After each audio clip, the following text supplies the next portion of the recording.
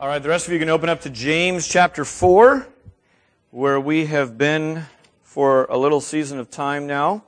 This morning we are entering into the land of BFFs. How many of you know what BFF stands for? Good. Some of you are like, what is that? Someone tell me what BFF stands for. Best friend forever.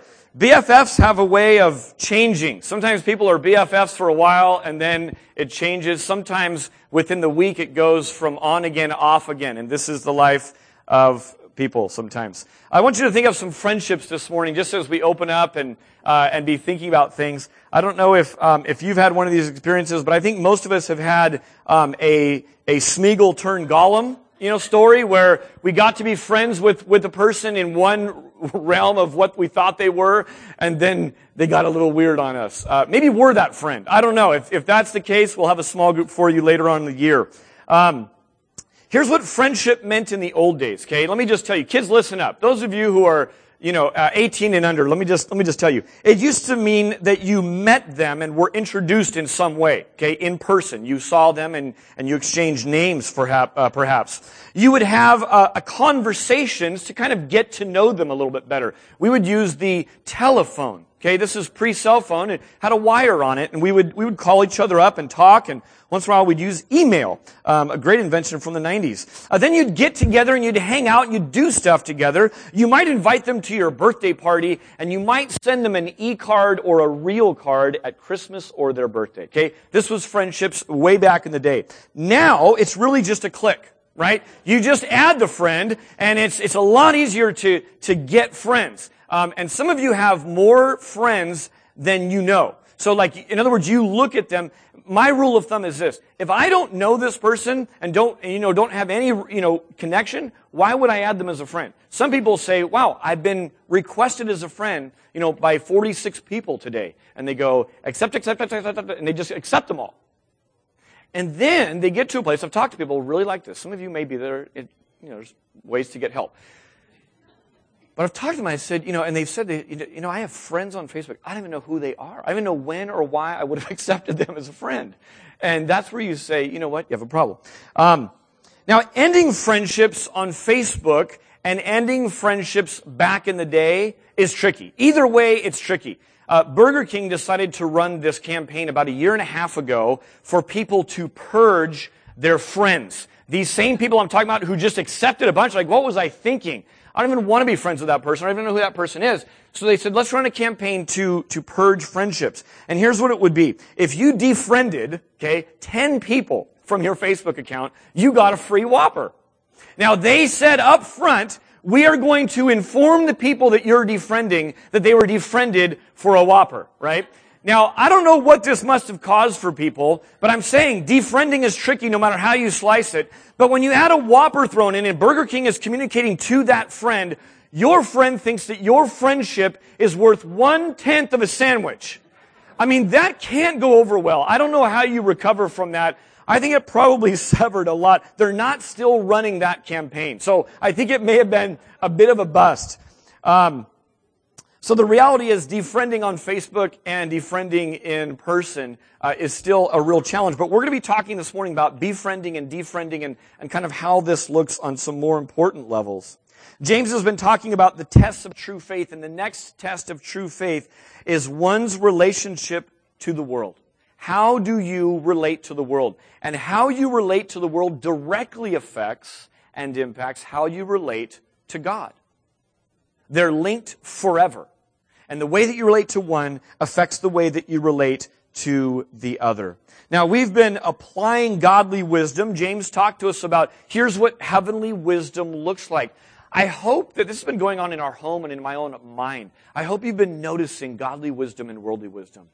Because when you see them lined up next to each other, you can just see it. You can just spot it. You can say, wow, that's worldly wisdom at work. Wow, that's godly, heavenly wisdom at work. And then you turn the mirror inside and you go, wow, that's worldly wisdom at work. I need to let that go. That's godly wisdom at work. I really handled this with a way that would please God, and that God gave me the capacity to think that way. Now, as we apply godly wisdom, Ben applied it last week to some sources of conflict. We looked last week at sources of conflict with ourself, the passions that war within us, and the sources of conflict with other people. And today, we're essentially going to be looking at the source of conflict with God.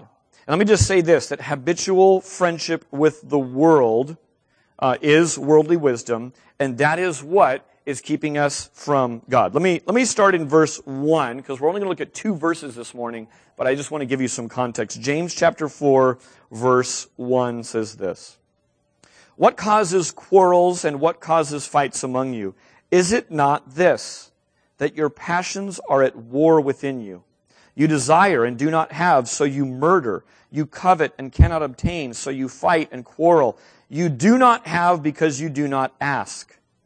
You ask and do not receive because you ask wrongly to spend it on your passions. You adulterous people, do you not know that friendship with the world is enmity with God? Therefore, whoever wishes to be a friend of the world makes himself an enemy of God. Or do you suppose it is to no purpose that the Scripture says, He yearns jealously over the Spirit that He has made to dwell in us?" Now, I closed last week giving you a preview of this week, that the first 3 words were "you adulterous people," and many of you came back. So praise God for that. You're in for truth. You just want to hear it, even if it doesn't sound so good. I'll just give you a little tip. We're going to take verse 6 next week and listen to the preview for next week. But He gives more grace. So that's where we're going next week. Okay, so that's a good thing. That's a hook for next week. But you adulterous people. James is picking up on something that he surely must have heard his half-brother Jesus talk about all the time as they walked around together. And that is this language that talks about our relationship with God in marriage, love language kinds of terms. Now, I think that it's helpful for me to hear our walk with God this way, because it differentiates when we say things like this: "I really love quesadillas," right? Or "I really love the Giants." And we throw that term around a whole bunch, but when we put it in marriage terms, we understand we're not talking about that kind of love. And the English language is fairly limited in how it describes the word love. Other languages tend to do a much better job being able to just use one word and communicate, that's love, but that's this kind of love that we're talking about. And we're going to see that the Bible repeatedly talks about married language. Remember the Smitten series. Some of you were here last summer. We called it the Summer of Love, and it was really going through the Psalms. And what we looked at was that the Psalms, in a way, was a little bit of a DTR. It was define the relationship, where people are kind of hanging out, they're getting together, but then let's really have the talk at some point and decide, what are we doing here? Are we just friends? Are we hanging out? What's going on? And here's Psalms where it comes along and it uses all of this language talking about a love relationship. Now, we look at this statement and we see that God is love, and I don't think any Christian or good church-going person would ever look at that and be uncomfortable with that. They would look at that and say, yeah, of course that's true. But here's the reality, is that God is lover. And that's where all of a sudden there's a little uncomfort level, where you say, ooh, that feels different. That sounds different to me than God loves me. Thinking of God as our lover is a whole different ballgame, and it makes ourselves uncomfortable in some ways. But here's the truth. God is lover. I'm going to just draw your attention to a few things to show why James is using adultery language. You adulterous people. Remember, he's writing to Christians. Christians are in a covenant relationship to God. They've been betrothed. They've been promised. They're in vows together. And he goes from my brethren, which is a really warm tone. He's going to get there again in the letter. But in this part of the letter, he's saying, you adulterous people. Getting their attention, I would imagine. Much of the Psalms that we looked at last summer are written by David. Now, David wrote these, many of them, as a king. Not only as a king, but as a battle-hardened, full-grown man. And when you look at the language of many of the Psalms of David, he sounds like a lovesick sophomore girl after summer camp. He is gushing about God. He's gushing and aching for God. And we talked about what would it be like if a 40-year-old grown CEO met you around the water cooler and started talking this way about God. It would be weird for you. But I wonder if there'd be a part of you that would say, man, I wish I was that alive and that vibrant and that longing and that, frankly, smitten in my walk with God. To be aching, to have tears filling up my pillow at night. And these kinds of conversations. This theme is woven into all of Scripture. Now there's some good news to it. Just listen to Isaiah 54:5. You can write it down if you want. For your Maker is your husband. Let that sentence land on you. For your Maker is your husband. The Lord of hosts is His name. Isaiah 62:5 says this, as the bridegroom rejoices over his bride, so will your God rejoice over you. Isn't it powerful to think that when God went to choose for Himself a people, He went as a bridegroom would go and choose a bride. And then once having chosen, He rejoices over that bride and celebrates her. Now there's some bad news to the idea that this theme of God as lover is woven into Scripture, and that is this. There's been some cheating going on.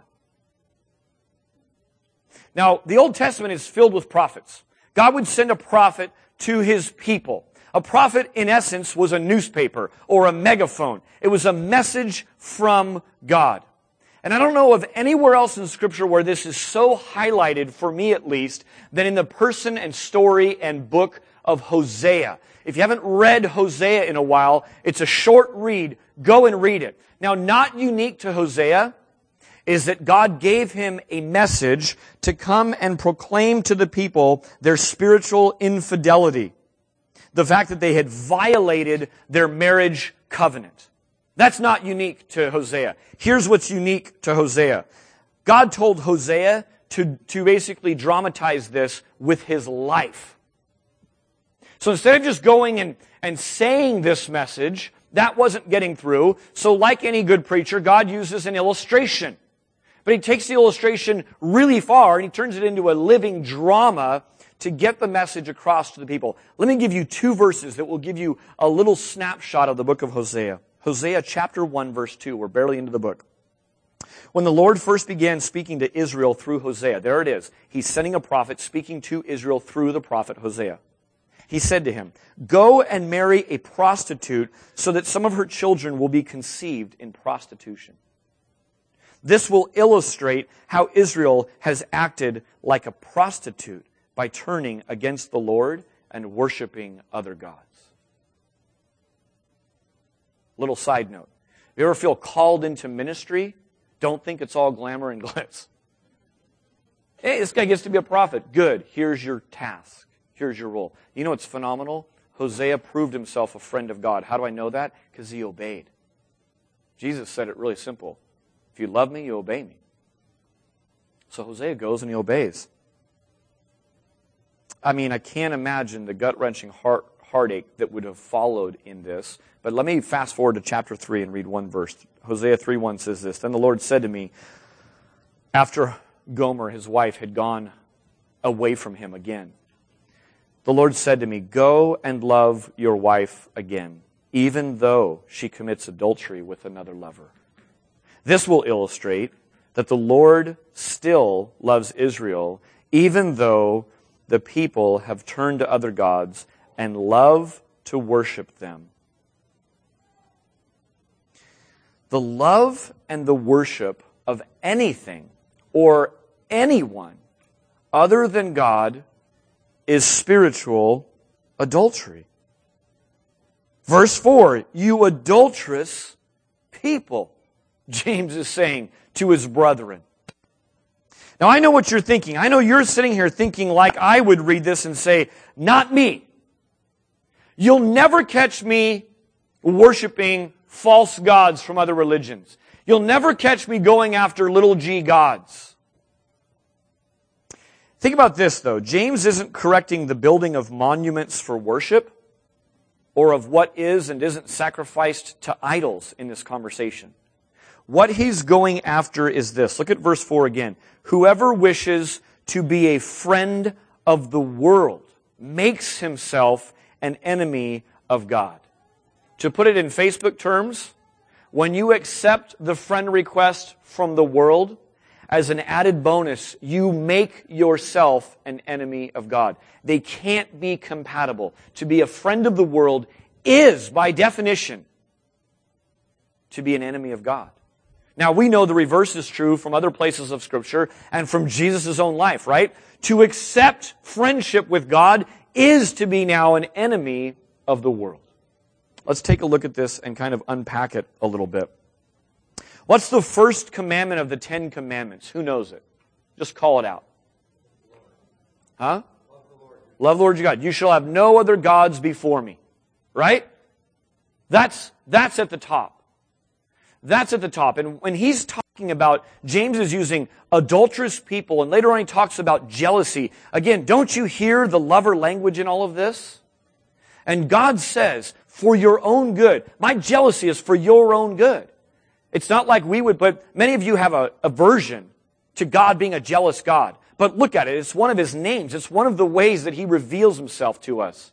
I'm not going to take the time to read it, but He does it. Now, to see that done in perfection is different than our tainted version of jealousy. Usually our jealousy is centered around us, isn't it?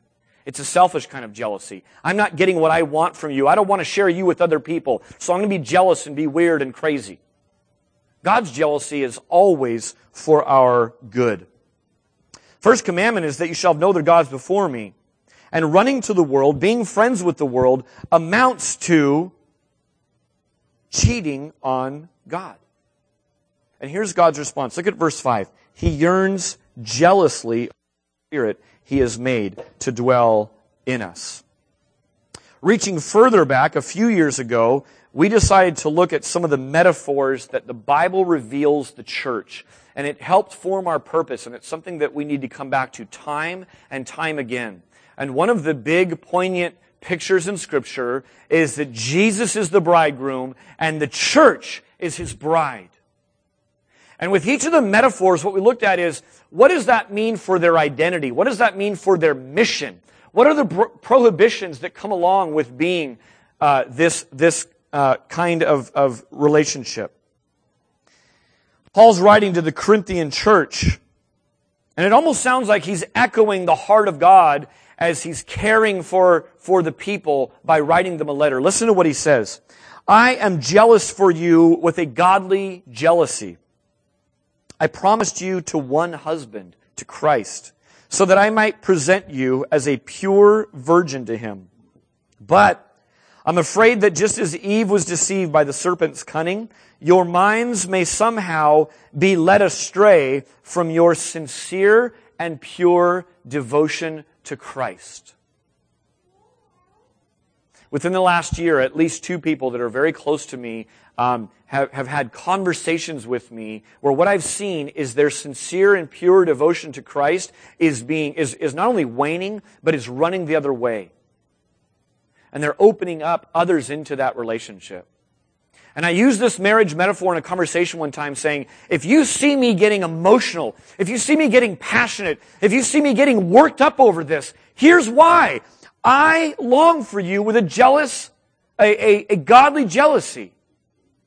In the same way that you sat there and witnessed me make marriage vows to Becky, if you ever heard me talking about another woman, and then I was dating another woman, I was spending time with another woman, I would want you as someone who loved me and witnessed my vows to say, wait a minute. What are you doing? I would want you in my face. I'm not in great terms, in terms of speaking spiritually about things with either person right now. They don't want to talk about that kind of thing with me right now. And I've had to go back and apologize, saying, you know what, I was a little too strong here. I apologize. It's just that I care about you so much. And I love you enough to tell what I believe is the truth. Sincere and pure devotion. So thinking about the church as the bride of Christ, what does that say for her identity? Think about this. Every woman that I've ever met longs to know that she is beautiful. That's just something that God has wired into the heart of a woman. And as a bride, much is confirmed in the choosing that happens to her. He chose me. He values me. He wants to be with me. He is saying, by this choice, I'm beautiful. Isn't it a gift that God speaks about how we are to relate to Him and how He relates to us in marriage kinds of terms. What good news this is. The God that I thought was mad at me, disappointed with me, sickened by me, ready to throw the book at me, all of which, if you want to talk justice, He'd be justified in doing, is actually loving me, pursuing me, cherishing me, and longing for me. Friends, walk in that identity. It changes everything. Some of you, I know, still struggle with performing to get on God's good side as if human effort amounted to anything. We can know in our heads that human effort is not what gets us saved. It's only the grace of God. And yet we can still act on performance, act on doing, pull away and feel distant when we know we've done something wrong instead of running into the forgiving arms of God. One of the things we did with each of these metaphors was to look at what's forbidden. You know what's forbidden for the bride of Christ? It's unfaithfulness. It's really, really simple. As the bride of Christ, you are to be a faithful bride. That's pretty simple to get for anyone married, wanting to be married, used to be married, or never thinks they will get married. They all get that a bride is to be faithful. Now, there's kind of this phenomenon in Facebook, which is called the relationship status. And the whole idea of updating it as soon as possible. And one of the things that people love to do, this is a new phenomenon in marrying younger people, is that we just had a wedding here not that long ago. And in that room, in the fish room where the kids hang out, we're all in there just after, I just said I do. I just introduced them. They walked out. What were they doing? I'm changing it till I'm married. They're changing their Facebook relationship status because it's a big deal. They've been waiting to have that. They couldn't wait to get it out. I'm wondering if soon that's just going to be a regular part of a wedding service, you know? Now, we're going to pause now, and before I introduce them, let's go ahead and change the status, and then we'll just kind of move on with the service. I don't know. It's weddings of the future. Now, what's interesting is many of them have their own little, their own little icons that go with it. It's all quite clever. Now, for those of you who say this, I've never cheated on God, nor have I ever been unfaithful to God, nor would I ever consider committing adultery with God. Let me just ask this. When you think about a relationship status and the way that people relate to one another, God gives some very clear guidelines, hard and fast rules, in fact, not just suggestions, about how that is to function. There's a design and a plan that's God-honoring to that. But what we see in our culture, and in many of our families, and maybe in our own lives, is that we see a variance from that. There's cohabitation. There's things that say, let's try this out. I'm not ready to commit all the way. There's friends with benefits. There's all kinds of different variations of the way God wants it to go on.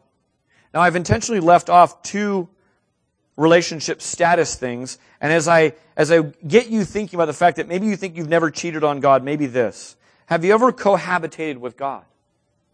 You live your life, God can live His life, and when you need to, you'll kind of interact with each other. Have you ever used God for the benefits that He gives to you? You know what? I love having God around when I'm right into the middle of a test or when I've got a giant presentation that's due and I've been a little bit of a procrastinator in getting it done. I love having God in the hospital room. Man, that's a good place. I love having God before a meal. A nice simple prayer, that's a good Christian thing to do. It feels good to come to church and be with people and sing some songs and feel just the warmth of Christ. Wonder if we're using God sometimes for the benefits rather than being in a real relationship with Him. Wonder how many are simply and openly in an open relationship with God. It's a common thing now to grab a little bit of Jesus, right, and add Him in with a smorgasbord of other saviors and kind of mix it all together. That's an open relationship. And I'll tell you, it's one-sided. Turn to Revelation 2 really quick. It's in the back of your Bible. Probably one of the easiest books to find. Revelation chapter 2. This is Jesus walking amongst the churches, and He has a message for 7 different churches. And many of you have read these passages a lot. But in Revelation 2, it comes to, these are different expressions. The church collectively, large C, is all one. But like we have little segments, little local churches that we belong to. This is the local church at Ephesus. Revelation chapter 2, verse 2. Listen to what a bride the church at Ephesus was. Verse 2. I know your works, your toil, and your patient endurance, and how you cannot bear with those who are evil, but have tested those who call themselves apostles and are not, and found them to be false. I know that you are enduring patiently and bearing up with for my name's sake, and have not grown weary. You read verses 2 and 3 and you think, what a bride. Faithful, hardworking, enduring, smart. I mean, discerning false prophets and taking a stand where taking a stand is necessary. And then he levels verse 4 and he says this, but I have this against you. Of all these great traits that are going on, bride, I have this against you, that you have abandoned the love you had at first. And then here's the instruction. Remember, therefore, from where you have fallen. Repent and do the works you did at first. What he's saying is this. Turn from starting in love with God and then somehow finishing it in good works. In just drudgingly getting through. We're going to do this to the end. Getting in the habit of doing churchy kinds of things. He says, you've fallen. You've fallen from a height that I designed and built into this, and that is that we're intimate lovers. It says, repent, turn. That means turn from your current course of action back to your first love. When Jesus was asked what the greatest commandment was, what did he say? Love the Lord your God with all your heart, with all your soul, with all your mind. The second is like it in that it flows out of that. Love your neighbor as yourself. Don't you love that Jesus gave credence to the fact that the number one most important thing is that you love God? I mean, it could be anything. How many of you, not by raise of hands, but just by thinking through, how many of you fall into the pattern of this? The number one thing with God is that I serve Him. The number one thing is that I do for Him. The number one thing is that I not sin against Him. That's not the number one thing according to God. The number one thing is that you love Him.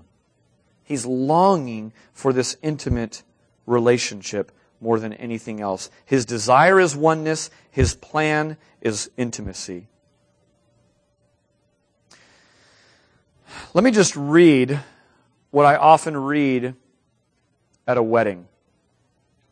And I want to do this because I want to challenge you to nurture the bliss of knowing that a bridegroom has chosen you. And I want you to walk and live in that knowing. I want you to be thrilled all over again with the fact that you're chosen, that you're beloved. Listen to these vows. Do you take God to be your lawful wedded husband, to have and to hold from this day forward, being to Him a loving and devoted wife, for better, for worse, for richer, for poorer, in sickness and in health, in joy and in sorrow, to honor, keep, and cherish Him, forsaking all others, as long as you both shall live? Do you so pledge your love? And the bride says, I do. Just like a regular wedding day that we could experience here on earth, that pronouncement of husband and wife forever alters every other day of the rest of your life. And when you're married to God, here's what's beautiful. He will never, ever cheat on you. He will never, ever let you down. He will never, ever leave you. He is going to love you, bride, in the way that we all long to be loved. Now, befriending God, let's go back to James. Befriending God is well covered in other parts of James and in other places. And so I'm actually going to leave some of that for the following verses that we're going to get to in a few weeks. I want to use the remainder of our time in investigating what does it look like to defriend the world? What does it look like to defriend the world? Now, James talks about the world in a few different places. James 1:27, he's concerned with us not becoming stained by the world. He wants us to remain unstained. Here he's talking about no friendship with the world, as in don't make peace with it. Whenever you talk about this, it begs this question: how is a Christian to interact and get along with in this life, with the world? And that's an ongoing battle, and it presents so many different challenges that I hope you wrestle with this often. Because if you aren't wrestling with this often, my hunch is that you're slowly just slipping into a cultural norm, which most likely is not going in the streams and pathways of God, because that's not the currents that the world runs in. Let me start with two extremes. One extreme is separation. That is, isolate from the evils that surround us. Now, one word absolutely shatters this from being a valid option, and it's called incarnation. It's the fact that Jesus, who was pure and holy and God, came and took on flesh and dwelt among us. That alone shows us that separation isn't necessary and isn't modeled for us in any way, shape, or form. Let me give you a few other thoughts. Jesus says, go and make disciples. Where? To the world, right? All of it. Jesus is sending us out into the world. So certainly just separating from all evil and building up a barricade is not the answer. That's contrary to the mission that Jesus leaves for us. He also said this, that we're to be in the world and not of it. We're told to shine as lights in the midst of a crooked generation. Where does light shine the best? In the dark. So we're to shine as lights in the midst of this crooked generation. Jesus said to let your light shine before men so that it brings glory to Himself. And finally, one other thought is that in this world you will have trouble. That's been promised by Jesus. It's been confirmed by the early church and is found throughout the New Testament as well. In this life you will have trouble. Where does trouble arise for a Christian? When they're in conflict, right? With themselves, with others, with the world. So if separation was an option, none of this would make any sense at all. Here's the other extreme. If separation is one extreme, what's the other extreme? Integration, right? I mean, this is the time when you've been at work for 8 years somewhere. And you've been a Christian all that time. And the person in the cubicle next to you hears you say something, and they say, "You're a Christian?"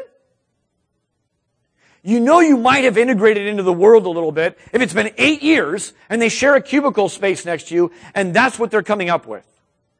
They're in shock and dismay going, "Well, I had no idea." Just for the record, that's never a compliment to a Christian. It just isn't. It's not a match to see how long we can keep our identity hidden. 2 Corinthians 6:14.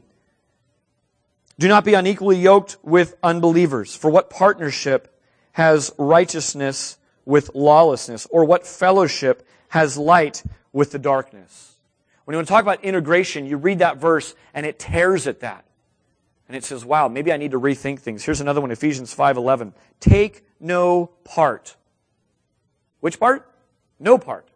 Take no part in the unfruitful works of darkness, but instead expose them. And finally, walk as children of the light. So I've just given you two extremes. Don't separate.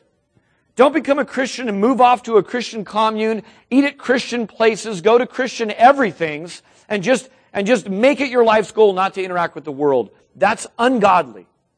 If God wanted that to happen, the second you made a true statement of faith and you were saved, what would happen to you? Just like that, you'd be taken up. Gone. But He's left us here. The other extreme is don't integrate. Don't be so incognito that people can't tell one bit of difference, that you live your life, you manage your household, you raise your children, you work the job the exact same way as the rest of the world. It ought to look different and feel different.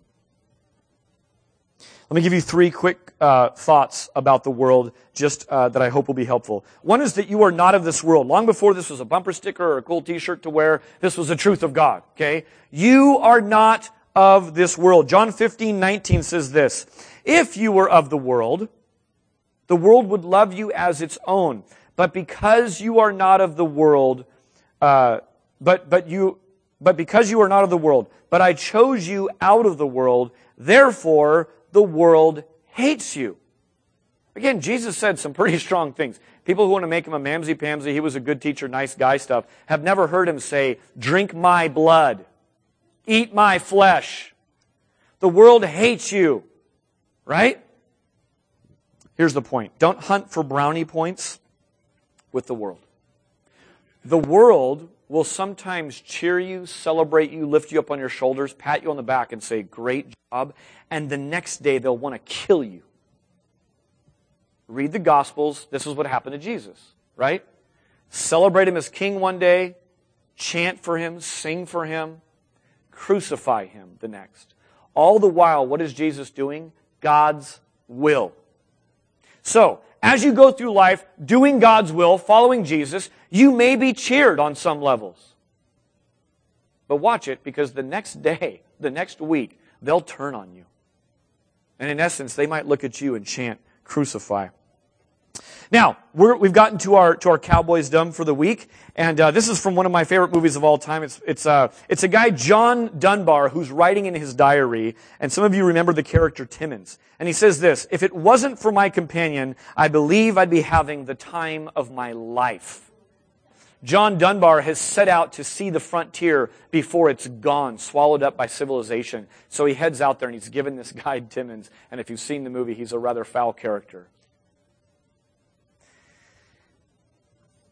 As you are going through this life, just recognize that you will have some companions around you that will fly in the face of everything you hold dear, of everything that you hold precious.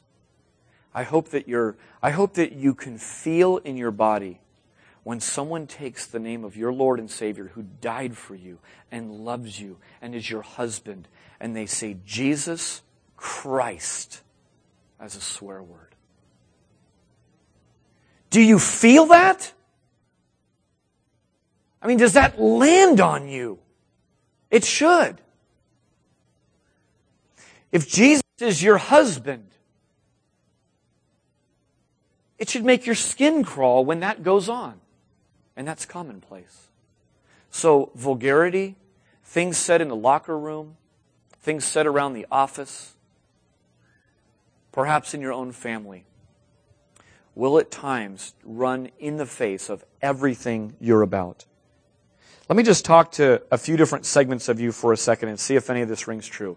Expect to be the one going against the current, and when you're going against the current, if you've ever gone back into the movie theater when everyone's coming out, there's a lot of bumping, excuse me, pardon me, mean faces, whatever. But if you forgot your kid in there, I'm not saying I've done this, but you would go through that, right? You would get yourself back upstream. Man, that's the Christian life. Excuse me, pardon me, bumping, hey, you're going the wrong way, anger, whatever. Students, you will stand out from the crowd, and you will wonder at times whether it is worth continuing. Here's my challenge to you. Keep struggling. It is worth it. Keep standing out for the right reasons. Keep being persecuted for the right reasons. Not for doing wrong, but for doing the right thing. Don't look for pats on the backs or kudos from anyone else other than God. That's students. How about parents? Parents, you will be odd to your friends and family. You will. You'll maybe even be maligned. It is uncommon to parent and think of your kids the way God desires you to think about your kids. My challenge to you is this. Keep being weird. Keep being different. Not in those weird ways. You can change those. But in those biblical ways. When people say, man, you're doing your kids a disservice. Man, how could you possibly do that with your kids? You remember, you think, man, these aren't even my kids. I'm a steward of them. I love them more than life itself. But I've got them for a season, and God's given me a job to do. and I count it with the utmost of solemnness and passion that I'm going to do this well. I'm going to make disciples out of them. Third is to workers. If you have a job, this is for you. Because you work first for God as your boss, you will be hated. You aren't the property of your company, and you certainly aren't defined by what you do. And a performance review that someone who makes more money and has a longer title than you declares about you. You're the bride of Christ. You're in the family of God. And so that's your first allegiance every time. Now, your actions may keep some from their God, which is money. What did Jesus say about money and God? You can't serve both, right? Not only can you not be friends with the world and friends with God and try to ride some kind of imaginary fence that doesn't exist, you can't have two things at the top, by definition. So when you say things and do things and make choices that prevent people from worshiping their God, it gets ugly, it gets personal, it may even get violent as you carry yourself as a Christian in a place that may be worshiping a different God, little g, than you do. Plan on it. Here's my challenge to you. Silently endure the hatred as a mark of being the bride of Christ.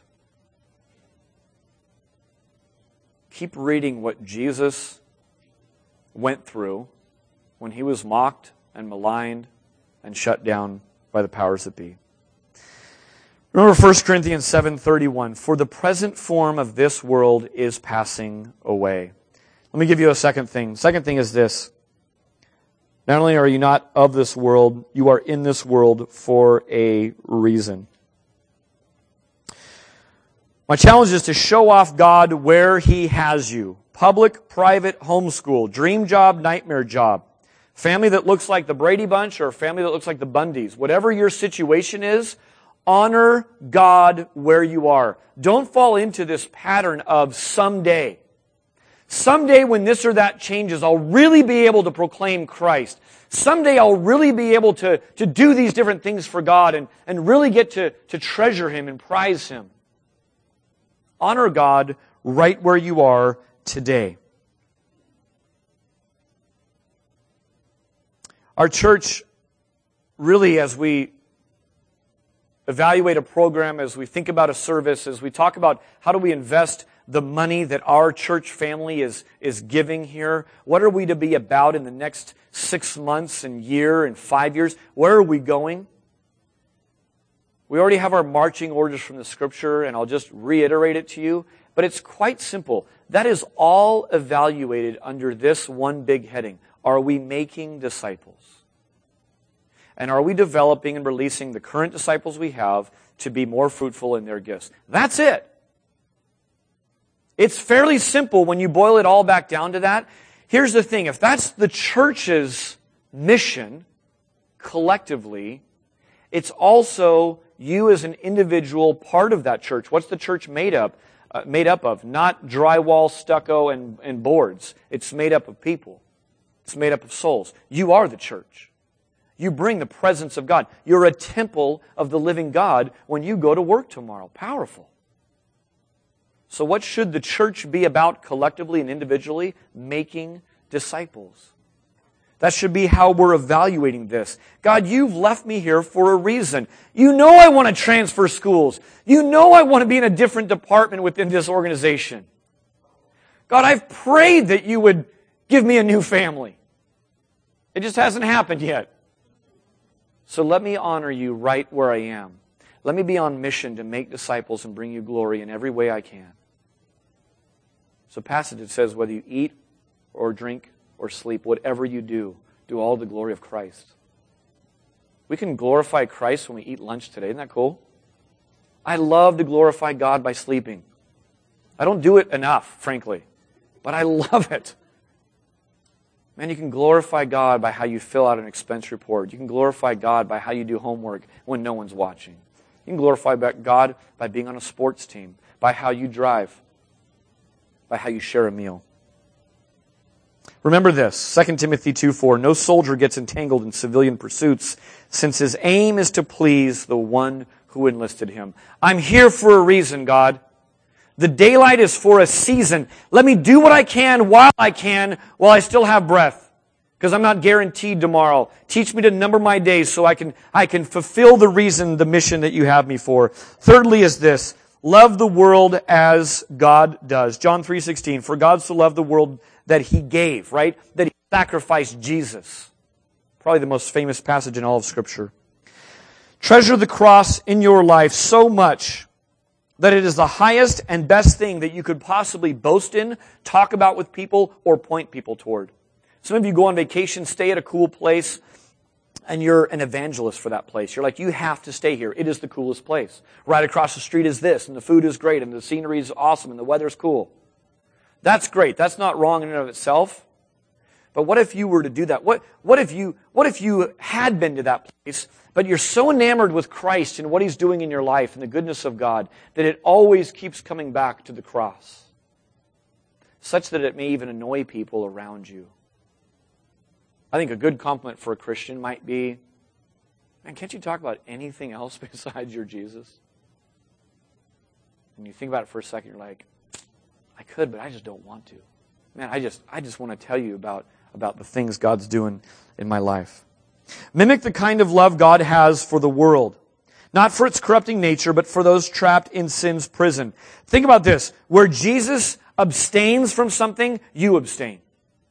Where Jesus speaks up, you speak up. If Jesus is mute, you stay silent. Where Jesus lingers, you linger. When Jesus confronts, you confront. Where Jesus sacrifices, you sacrifice. How do you know what Jesus would do? Your little armband doesn't say it. It just says, what would Jesus do? You're like, I don't know. Tell you what you do. You read the first 4 books of the New Testament, and then you read them again, and then you soak in them. And while you're doing that, you're in other places of Scripture, but you keep coming back to the red words in your Scripture. You don't know how Jesus talked? You just read the words He said. You don't know how He interacted and treated people? You just keep coming back to Jesus. You know what starts to happen? God guides you by the Spirit that's in you. God guides you through your day. And when He does, you just fire back little things. Thanks, God. I know that was you. And pretty soon, pouring out of your life is a Jesus life. Jesus was not friends with the world. In fact, its powers of the day killed Him. So you can't look to Jesus and say He was a friend of the world. The world killed Him in essence. And yet He was called a friend of sinners. Right? So there's a tension here. I don't want to make this an easy cut and dry thing. Because I think we'll veer into one of those two extremes, isolation or integration, if we do. Instead, there's this healthy tension. Jesus was not friends with the world killed Him, and yet Jesus was accused of being a friend of sinners. How did He get that reputation? He was with them. He spent time with them. He shared a meal over them. He told stories with them. He taught them. He walked on the way with them. Remember 1 John 2:15, do not love the world or the things in the world. All right, let me invite the band up. I want to talk to the friends of God for a minute. Those of you who've made a decision to follow Christ.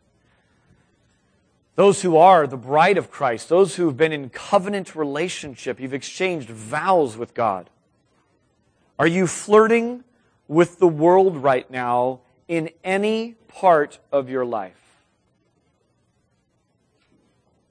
Are you in a mode of dating God, or have you really tied the knot? Here's the message. Flirting with the world is flirting with disaster. Repent. Repent and go do the works you did at first. Return to your first love.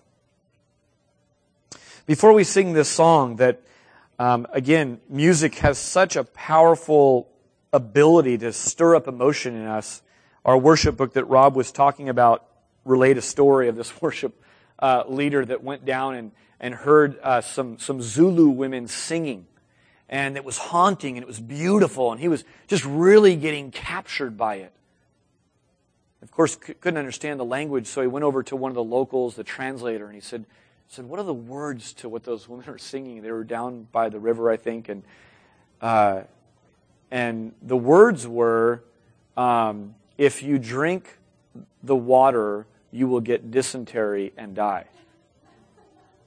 So instead of whistle while you work, they were singing these lyrics, right? So music has the ability to move us, even if we don't know what it's being talked about. That's why you can come to church and have kind of an experience, right? You could walk away, your heart really isn't affected, your will isn't changed, but you had a church experience. It's possible to come and sing about concepts which you really have nothing to know about or do. Let me close with a scripture. We're going to sing this song, How He Loves Us. We want that how He loves us to be informed biblically. If the cross offends you, if eating the flesh and drinking the blood of Jesus offends you, you have to work past that, because that's how He has manifest. That's how He's shown His love for us in the greatest capacity. John chapter 12, Jesus is days away, probably hours away from the triumphal entry, and then of course to His eventual death. And it says this in John chapter 12, verse 24. You want to know how to be a friend of God. You want to know how to return to that. There is a death that needs to occur. We know that Jesus' death has already occurred. We celebrated that in communion.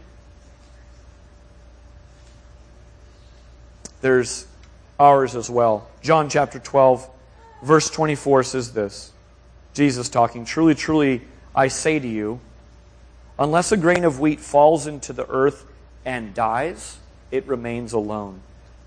But if it dies, it bears much fruit. Whoever loves his life loses it. And whoever hates his life in this world will keep it for eternal life. If anyone serves me, he must follow me. And where I am, there will my servant be also. If anyone serves me, the Father will honor him. Let's pray. God, we just confess as a people that we have been unfaithful. I thank you for the truth-telling James that calls it out for what it is, not a distant, remote, ancient practice of idol worship, but of simply befriending the world. And God, I hope that I'm praying on behalf of many in this room when I just voice this prayer that if this is your heart, you can agree with. God, I confess flirting with the world. I confess cheating on you, loving this world, loving my life in this world, longing for, daydreaming, thinking and planning only for this life. I repent. I turn this day from that course of action back to my first love. Thank you for being faithful to me. Thank you for illustrating that you still love me. Not only in sending the ancient prophet Hosea, who would go and seek out his wife from prostitution to love her again, but for sending Jesus to come and pursue, long, and love and forgive us even when we nail Him to a cross. God, we thank you that right now, as a part of our bodies, are elements that are left for us to remind us physically of your love. That we can taste, chew on, feast on redemption. God, it's mysterious, it's wondrous, and we thank you for the start of verse 6, that you give more grace. As we sing right now, God, I pray our hearts would be filled with the truth. I pray we wouldn't let these words slip off of our tongue. But God, that you would pour it and sink it and plant it deep down into our identity so that we'd walk in the truth of who we are. In Jesus' name.